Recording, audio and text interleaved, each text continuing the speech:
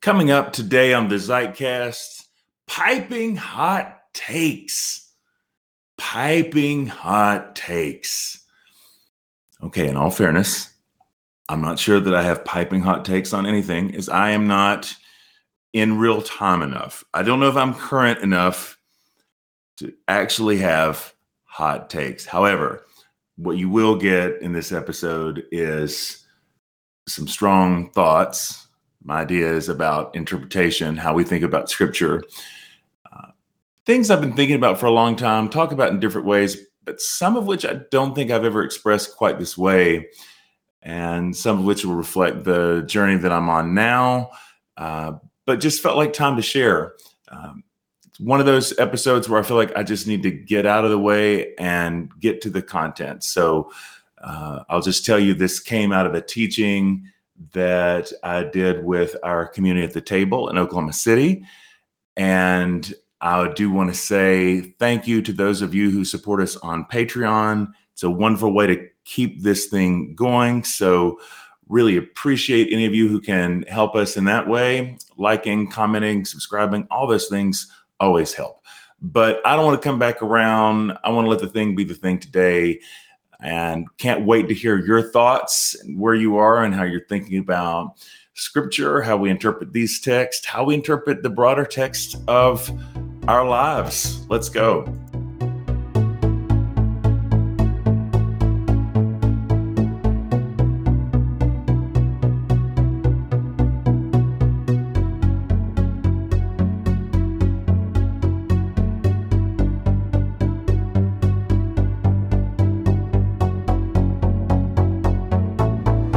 In the way I would normally do, I am going to default to the lectionary, which I think is generally a good idea. Let the Holy Spirit be the DJ for all of this. But I am going to go straight to the gospel reading. And what I do think I'll do is take this much liberty. Since we've not been doing this every week the way that we were, this week's reading drops right into the heart of Matthew 5, one of the meatiest and most challenging parts of Jesus' teaching here. So the reading for this week is Matthew 5, 21 through 37, I think. I wanted to back up a few verses before that because it seems kind of impossible to talk about this part of the Sermon on the Mount without talking about what comes before.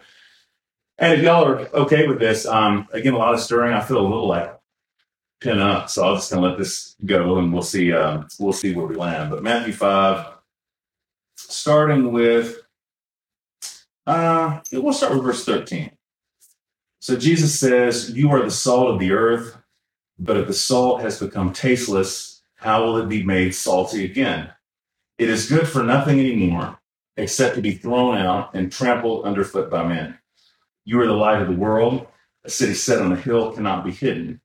Nor do men light a lamp and put it under the measure." Oh, this is New American Standard. This language is like, it's speaking in our speaker. "But on the lampstand, and it gives light to all who are in the house. Let your light shine before men in such a way that they may see your good works and glorify your Father who is in heaven." And this I want to especially spend some time on. "Do not think that I came to abolish the law or the prophets. I did not come to abolish, but to fulfill. For I say to you, until heaven and earth pass away, not the smallest letter or stroke shall pass away from the law until all is accomplished. Whoever then annuls one of the least of these commandments and so teaches others shall be called least in the kingdom of heaven. But whoever keeps and teaches them, they shall be called great in the kingdom of heaven. For I say to you that unless your righteousness surpasses that of the scribes and Pharisees, you shall not enter the kingdom of heaven." Now, again, technically that would all be last week's lectionary reading. So really, this is just getting to this week's, and this is a little meaty. So if you can bear with, let's really step into this. "You have heard the ancients were told, 'You shall not commit murder, and whoever commits murder shall be liable to the court.' But I say to you that everyone who is angry with their brother shall be guilty before the court. And whoever shall say to their brother, 'Rakah,' shall be guilty before the Supreme Court. And whoever shall say, 'You fool,' shall be guilty enough to go into the fiery hell. If you therefore are presenting your offering at the altar and there remember that your brother has something against you, Leave your offering there before the altar and go your way. First be reconciled to your brother, and then come and present your offering. Make friends quickly with your opponent at law while you're with them on the way, in order that your opponent may not deliver you to the judge, and the judge to the officer, and you be thrown into prison. Truly, I say to you, you shall not come out of there until you paid up the last cent. You've heard that it was said, you shall not commit adultery. But I say to you that everyone who looks on a woman to lust for her has already committed adultery with her in his heart. If your right eye makes you stumble, tear it out and throw it from you. For it is better for you that one part of your body perish than for your whole body to be thrown into hell. And if your right hand makes you stumble, cut it off and throw it from you. For it is better for you that one of your parts perish than for your whole body to go into hell. And it was said, whoever sends his wife away, let him give her a certificate of divorce. But I say to you that everyone who divorces his wife, except for the cause of adultery, makes her commit adultery. And whoever marries a divorced woman commits adultery. Again, you have heard the ancients were told, you shall not make false vows, but shall fulfill your vows to the Lord. But I say to you, make no oath at all, either by heaven, for it is the throne of God, or by the earth, for it is the footstool of his feet, or by Jerusalem, for it is the city of the great king. Nor shall you make an oath by your head, for you cannot make one hair white or black. But let your statement be yes, yes, or no, no, and anything beyond these is evil. Wow, there we go. Sermon on the Mount. Let's take just a moment to just, those who are joining us online as well, maybe just to close our eyes and just pause, breathe, just kind of, and just sit with these words, gather ourselves, be fully present to where we are, the people we're with, the space that we're in. In the Spirit of God, we just ask now that you would grant us the grace to experience all the things that we need to experience, to see all the things that we need to see. Amen. It's fun hearing all kids. Serious. That's awesome. I love that. So I want to start with this bit. Jesus says, do not think I came to abolish the law or the prophets. I did not come to abolish, but to fulfill. I really just want to say two things that I feel like are kind of large things to say and could be provocative, depending on where you're coming from. And I don't know which is more provocative. I guess it kind of depends on where you're sitting. Both of these things being important to me for different reasons.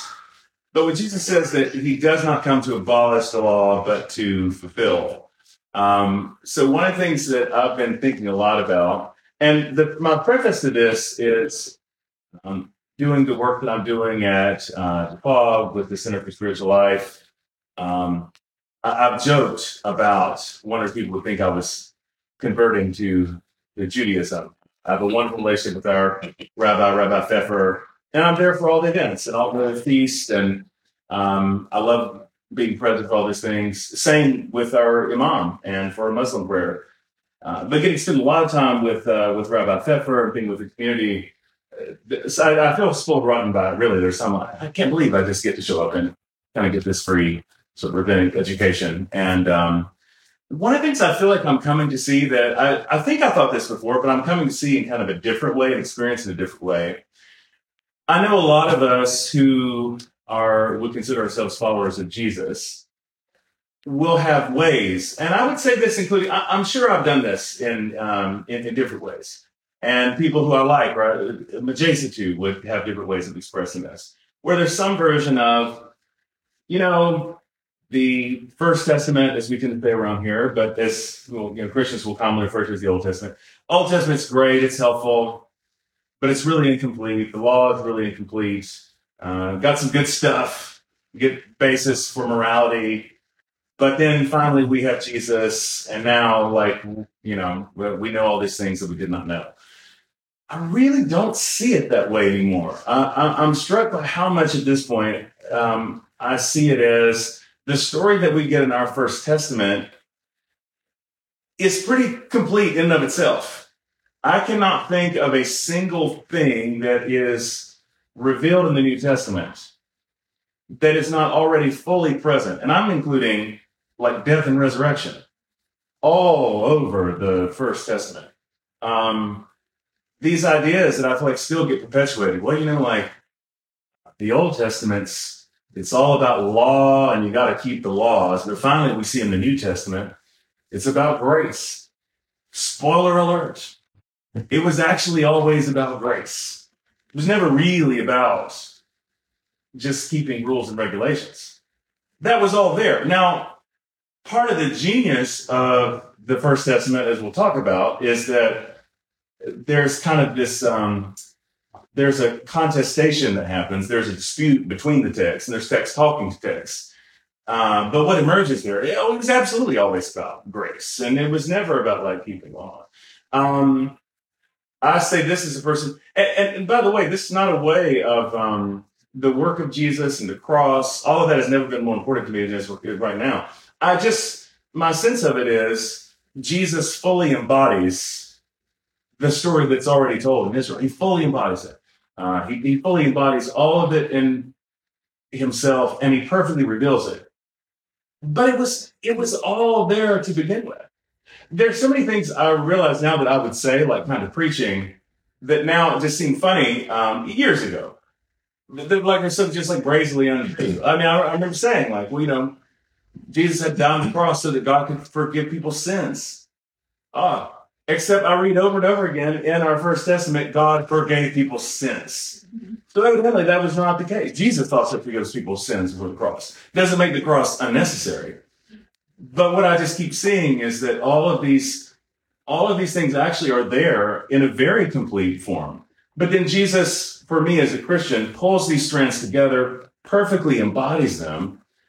But it's not that just somehow wasn't there before. And that's been part of my experience of just kind of sitting with our Jewish community and listening to some of these stories. Hey, like for example, spending time with the book of Jonah. And I did a little conversation a couple months ago with Rabbi Sandy Sasso, wonderful, on the book of Jonah. I mean, all the death and resurrection stuff in Jonah. I mean, it's just all over the place.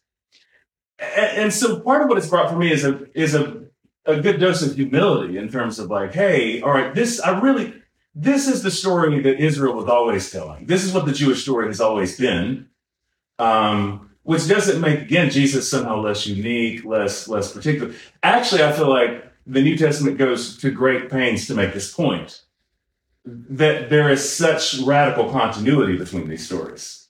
And even though, and I know this is a lot of preface, but even where Jesus will say in a few minutes, you've heard it say, but I will say, what he's getting to in terms of what the spirit of the law has always been also is there within the First Testament. Part of what's remarkable to me about, again, to use our vernacular, the Old Testament, of what's there, again, the kind of back and forth. I think about this passage literally about every week now. So in Jeremiah 7, verse 22, I just think this is such a fascinating verse. Jeremiah 7:22, so this is God speaking. For I did not speak to your fathers or command them in that day that I brought them out of the land of Egypt concerning burnt offerings and sacrifices. I just think about that verse all the time. Because I feel like everybody will bring it up like in the Psalms, that David says that God doesn't require burnt offering and sacrifice. Jeremiah, the prophet, goes a strong step further. I never said anything about burnt offerings and sacrifice. Which raises all kinds of critical questions. It's like, Leviticus definitely talks about burnt offerings and sacrifices. That's definitely in the text. It's in Scripture. But in Jeremiah, God says, I never gave you any of that. Now, if you're looking for like a silver bullet for how to resolve that, I definitely don't have it. But the point more is that it's all in the tradition. Part of what happens in the First Testament is this kind of back and forth between priests and prophets, where, as we often see now, priests are sort of often, not that their function is not important, but often does kind of preserve the role of the institution, where prophets are kind of contending for, and we see Jesus, who, interesting enough, Hebrews describes as a priest, but as a priest who functions in a very prophetic way. In a prophetic way, he reimagines the priesthood. Prophets, there's kind of a long dispute between prophets and priests that like, hey, well, prophets have been saying all along, hey, this was never about rules and regulations. I mean, all of that is said repeatedly within the First Testament. So for me now, it just seems very important and actually makes what I believe about Jesus much more beautiful. That this is not a new story, but rather in Jesus, what we have is a summing up of the story that's been told from the beginning. And so there is a lot less discontinuity there than I would have assumed before. Now, the flip side of this, and this is where part of the conversation gets fun for me, and maybe provocative in a different way, is that I want to say this the right way. We have a lot of fun internal conversations about this, as in me and Nicole and our friends and all things, because as I'm becoming so much more convinced of this, right, that the things I believe to be most deeply true about Jesus, so things like that the story of God has always been about a story of forgiveness, that it's always been about mercy. The story was always moving towards inclusion rather than exclusion. That it was always about love. That it's always about justice. That these themes, to believe that that's what the whole story is about. Like both testaments, this whole thing's always moving in the same direction. The more I become convinced of that, and the more I sit with it in that way, the more then now I really am reading those older texts, those First Testament texts in such a different way now, to where a lot of stuff, to where I spent years of my life wrangling with, what do we do with all the problematic violence and stuff. They're like, I'm not grappling with those things quite in the same way that I used to. And sometimes find myself getting a little aggravated in a way at how some of those things will be articulated. Because, so let me put it like this. What's a good launching point here? I still feel like I will hear a lot of things. Well, we had a funny conversation about this last night. So we were talking, Nicole and Chris and I, after the fact, about I'm sorry, my head is so full because this is all good and fresh for me. I'll start here, actually. Rabbi Sandy, I just brought up. When we had this conversation a few months ago, I tried to ask her in a conversation in a room like this that was more intimate and, students and all things. I was trying to ask her about what she does because Jonah is so interesting to me in that, there's this text in Jonah where God first introduces God's self in Exodus, and you have I'm the Lord, who gives mercy. I mean, I'm summarizing, on down through the generations, but also punishes the wicked on down through the generations, not failing, their grandkids. It's like all that stuff. There's this really funny and insightful moment in Jonah where when he's pushing back on God, he starts quoting that bit in Exodus back.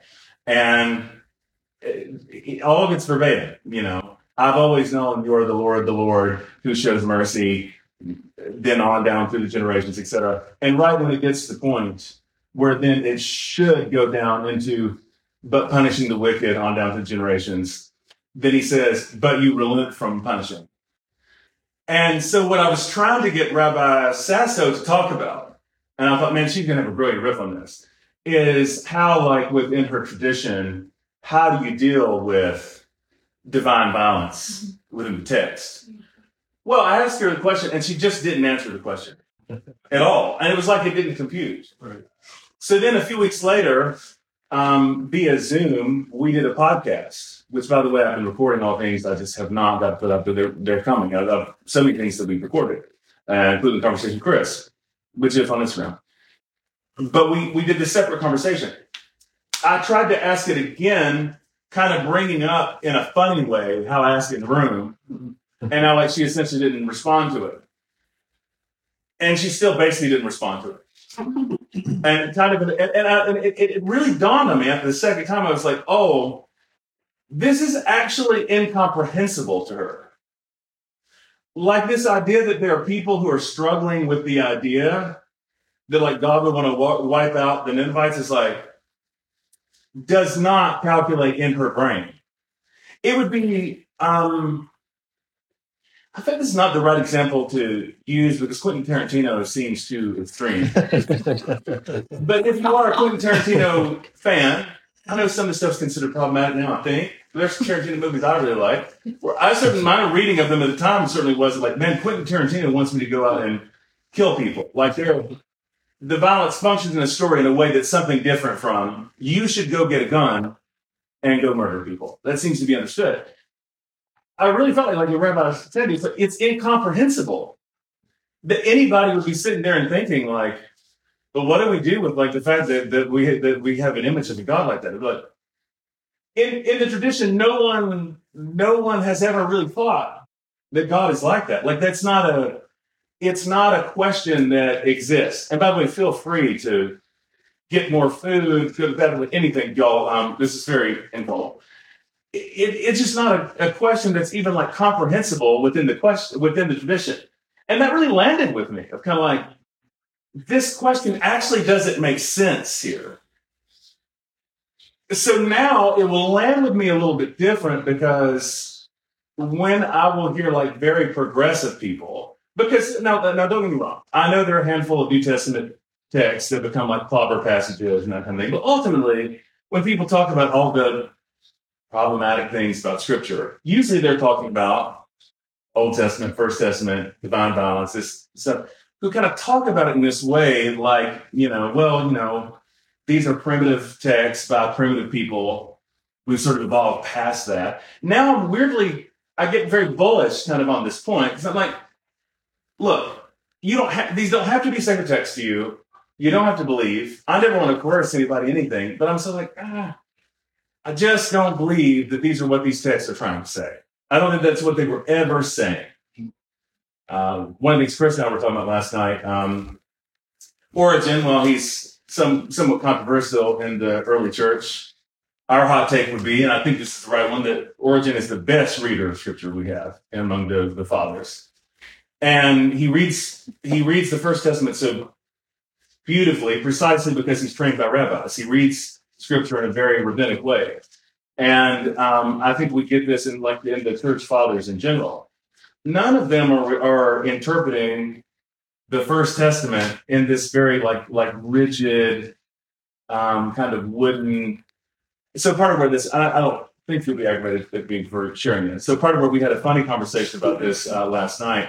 So Nicole and I had a small funny dispute the other week because she posted something from like a website that we like, and it was just like on Instagram stories.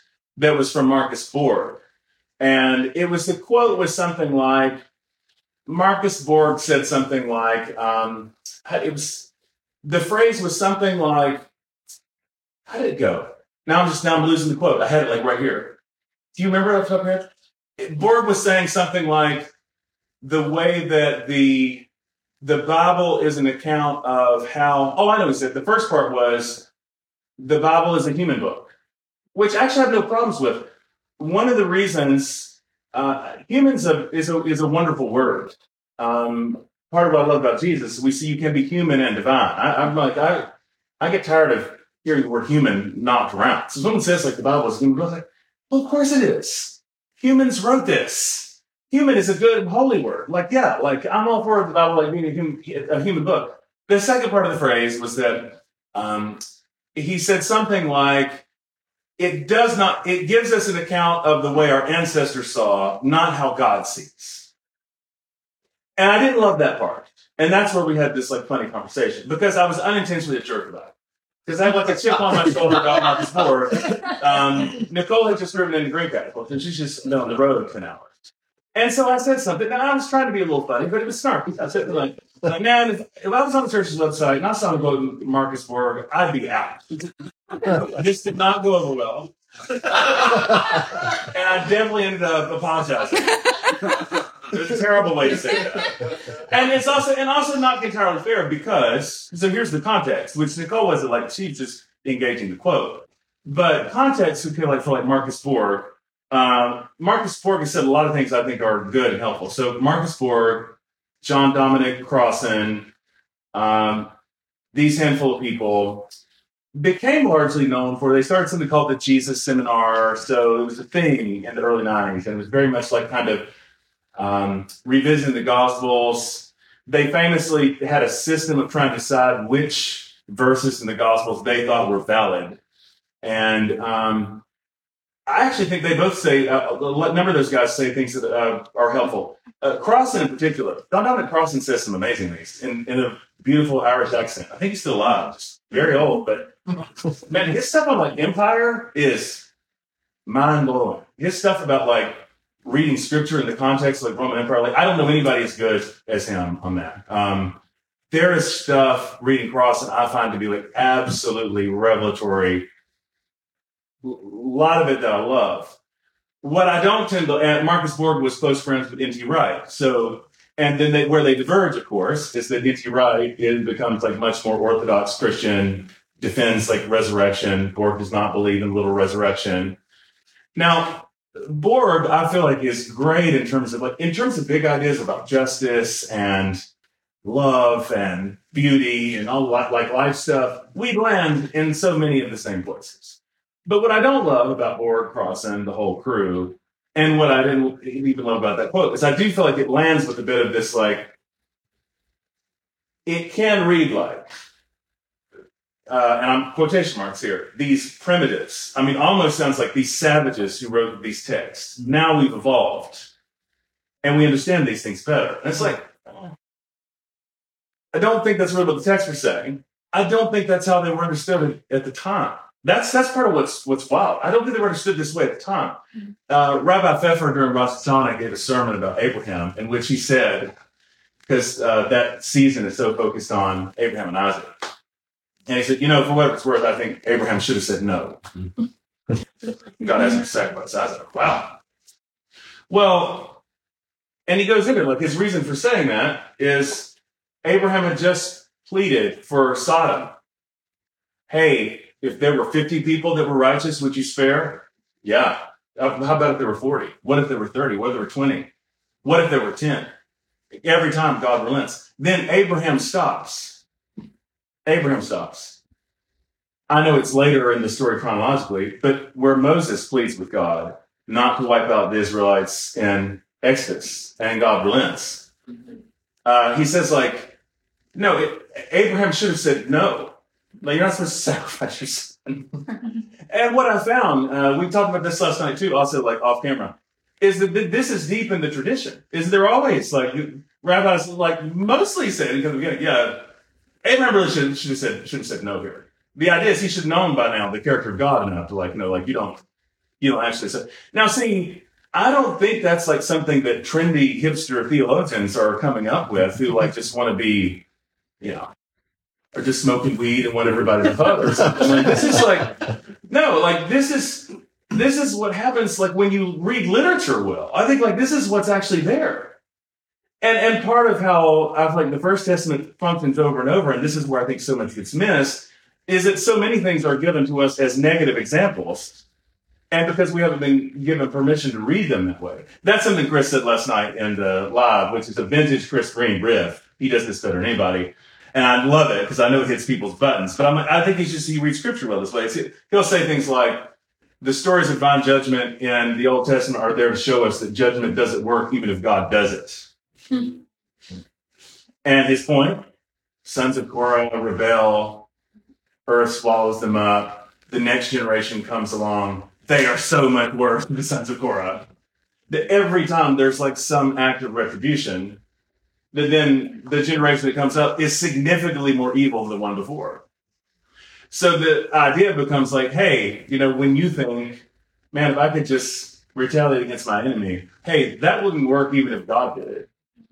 That's what's actually in the literature. Again, not like novel, like whatever. This is what the big story is doing. Now, this doesn't mean, and I'm not trying to take that away from anybody. I understand that certain texts, especially there's a history of interpretation there that's really harmful. It was really powerful last week when C.C. Jones Davis said, she brings up, I don't remember the context exactly, this statement that landed so hard. Hey, like we understand these texts were used for 267 years to keep us in slavery. So like, the idea being we don't need anybody to tell us that that's like there. But But of course, the idea is that there is a tradition that has always said this is not what these texts mean. And so that's all we're going to say. Like, hey, if anybody's triggered, if you don't think these texts are for you, like, that's okay. I'm not, taking that away from you. But I do think it's important to maintain. I don't think that that's what any of these texts were ever actually saying to begin with. I just don't think that's what's there. Oh, yeah, so I know what to say. Because I feel like, yes, there is a history of interpretation, a way of reading text that has killed people. I mean, no doubt. It's killed people. But the way I would put it, like with a bit more of a fine point, is I don't really feel like I don't feel like the texts have killed anybody. I feel like illiteracy is killing people. Yeah. And I think that the same way now in all this stuff with like book banning, we got folks who don't want people to read Frederick Douglass' memoir and or To Kill a Mockingbird, like, and all of that wildness. Listen, to whatever extent you think people have any kind of propaganda, I promise you there is nothing that's broken in the world right now because people are reading anything. Yeah. And I would preach that. Broken world right now, people are reading anything. That's not the case. It's like these, and of course the worst part of fundamentalism, right, is that it doesn't encourage deep reading of text. I mean, that's the issue. So then we're not able to see what I think is like really, I don't want to say obvious. I don't think that's the right phrase, because I don't know that it's always obvious. Sometimes it takes mature reading, and that's part of what I love about what the Old Testament in particular does model. Is again, it's like there's dialogue, there's back and forth. It's not as simple as finding a verse. Where does the story take you? What is the arc of the story take you? Where does the trajectory take you? This all leads somewhere. But this is why this is my critique of sort of like the sort of, board crossing kind of crew, is that it can feel like it starts off with this sort of presumption. Well, we're people who are enlightened, who know that there's no magic in the world, so obviously none of that's right. And you start with all this, like, you kind of strip all those things away in a way that for me, for one, can feel like not indirect, unintentional, but a kind of white supremacy in a way, honestly. It's sort of like there's just an arrogance there. But so not the problem is that the Bible is largely a human book, but this idea of like, I kind of do actually think that Scripture very much gives us God's way of seeing, but we have to enter Scripture on its own terms. And I feel like, goodness, I've said so many things and opened up cans of worms. And I know that now, no way to do that and unlock everything that's in the Sermon on the Mount. But see, part of the genius of what Jesus does, because Jesus is master rabbi, Jesus is master teacher. Yes, he says, you have heard it said. But he doesn't negate any of that, right? I mean, that he starts out of the gate with, hey, just want to let you know, I'm not trying to do away with any of this. I'm not here to abolish the law. I'm here to fulfill it. And what Jesus says to us is what I feel like, in the First Testament story is really trying to tell us all along.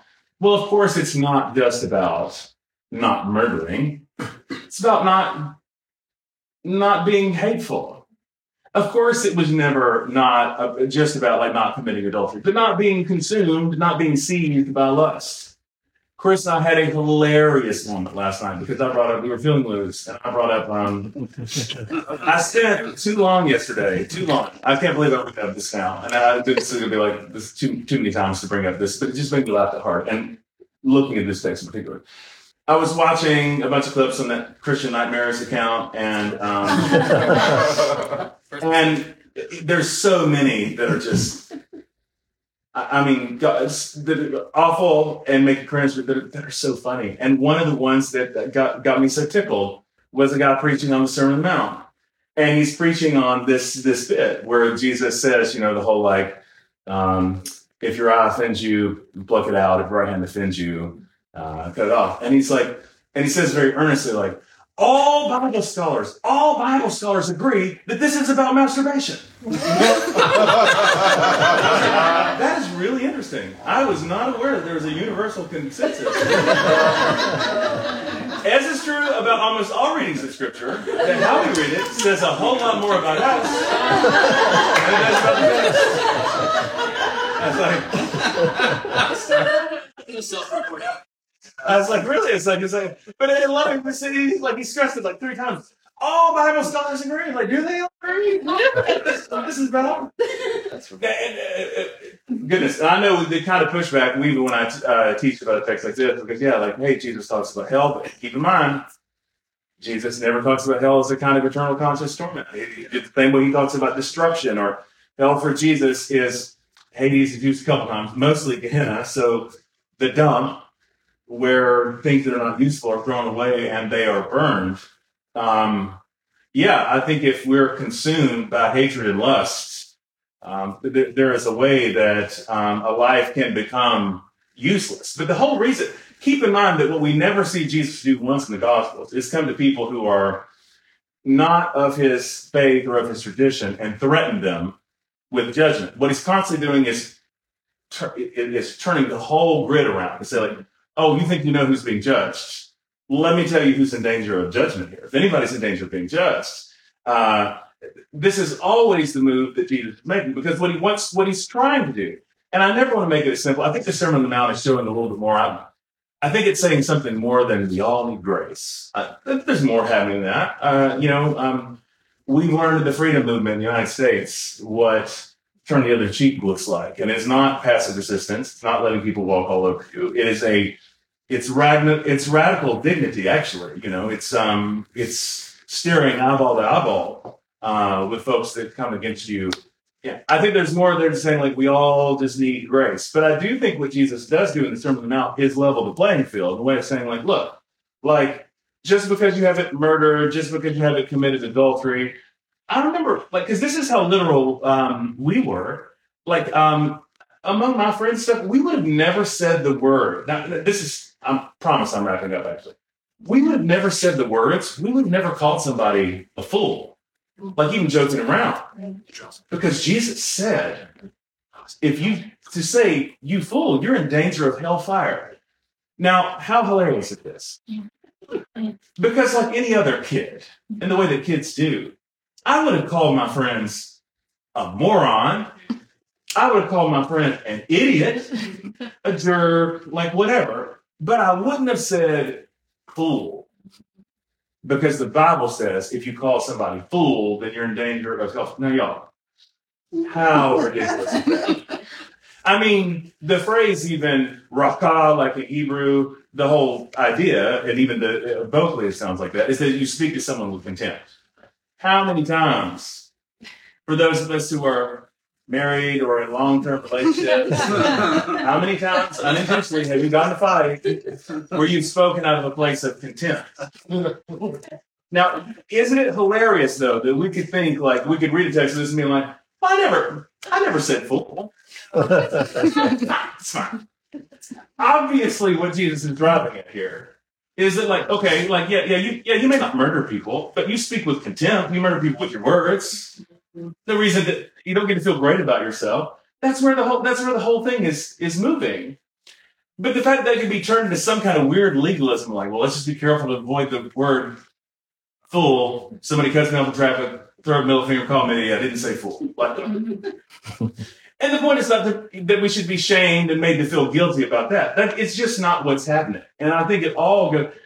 Part of what then is so beautiful to me is that we see how Jesus is really just trying to show to us what the law really has always been about, which is not some sort of blind rule keeping, but about actually becoming good people. Not trying to make this all about like virtue ethics, but I think it's something like that. Yeah, like becoming virtuous people. Like we're not just doing rigidly like keeping the rules.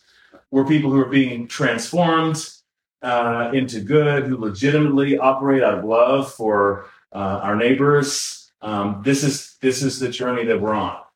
But yes, even though Jesus says, you have heard it say, but I said, he still, even in that, is embodying the best of what the prophets have always said. He's summing it up. He's taking it to its highest point of fulfillment, I would contend, and that's why I'm a Jesus person, and someone who, again, believes that Jesus is the Son of God and resurrected from the dead. I think he embodies and brings it to its highest fulfillment. But he's not saying something completely novel that no one in the tradition has ever said before. So, realizing I've said a lot of things, This is why this brings me around full circle to kind of this interesting place. On the one hand, I've a lot of the things that I assumed before, well, Jesus is saying all this stuff that nobody ever said in the Old Testament, as we'd say before. I don't really think that. I think it's all here. Jesus sums it up. He brings it together. He fully embodies it in his person. There was a lot more in that First Testament going on. We got a lot more right than I realized. So I speak with a little more humility about that than I used to, in terms of like as if we as Christians invented all this. But by the same token, again, it's made me a little bit more defensive about the texts themselves. They come to being, in terms of like, hey, again, nobody has to abide by them if they're not. No one has to listen to me about anything. But in terms of this idea of like, I just think the way that these stories have often been read, it's just not. This is just not ever what was actually going on. And so that becomes now, and we had this conversation. Nicole and I have had this conversation a lot, and we did last night with Chris. And it's kind of it was really good just talking about how long it takes, though, to come to read these texts differently. One of the things I was saying is that I actually feel like it's only maybe been the last year or two now that there are certain texts that I will read where I don't feel even sort of a twinge anymore of like the other thing. Because now I really feel like I'm so convinced of what I believe about the character of God and the heart of God, where if I revisit certain texts, I am immediately like, okay, I am absolutely confident this is not about that. It's not about a wrathful anger. Like I don't believe it's there. But I did not, flip a switch to get there. It's taken a long time to kind of read in that way. That's what I see largely with some of my Jewish friends. There are benefits of being connected to a tradition where for a couple thousand years, people have not been reading these texts that way. And so you don't import that baggage onto the text. If you do, I'm not trying to say you should just be able to flip that switch. I just think, though, that transition is possible, to be able to come to read some of these texts in bigger, broader ways and be able to put some of these themes together. That's the thing that for me, in a strange way, I've never honored the word of God more so, I don't think, than I do right now. I just think the story oftentimes says something bigger than just the verses. And it's the trouble with cobbling together and how, well, this verse says this and this verse says that in ways that just honestly defy the basic rules of how we read literature. Well, thematically, like, where is the story moving? Like big picture, where is this taking us? So, anyway, that's a whole lot of stuff.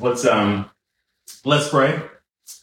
And God, I just ask now, because really all of this brings me again, even after saying a lot of things and even saying some things that may sound confident or overconfident or something, just to such a point of humility again, because we're just aware of the depth of these mysteries, and that in reality, the text that we read, and not only the text that we read in Scripture, but the text that we read in terms of just what's happening in the world right now, the tragedy and the suffering of people around us, it's all really beyond our reckoning. So we just ask that you would give us the grace to read well and to think well and to live with empathy and compassion with ourselves. That you would give us the grace to be open to your goodness and the goodness of the other folks that we're in community with. We pray that you would give us the grace, especially to be able to let go of things that we need to be able to let go of. Ideas about you that do not serve us well. Give us the grace to be able to let go of those things. But also, as we find things that are nourishing us and ways that you are feeding us, or voices that we're finding that are speaking into our souls, give us the grace too to be able to cling onto those things that are bearing fruit and that are bringing life and are bringing wholeness. Help us to be able to cling to those things as well, and especially as we get ready just to come into this time where we receive the gift of this meal. We're so mindful that the gift of each other is a gift, this time is a gift, it's all a gift, and we give you thanks for it.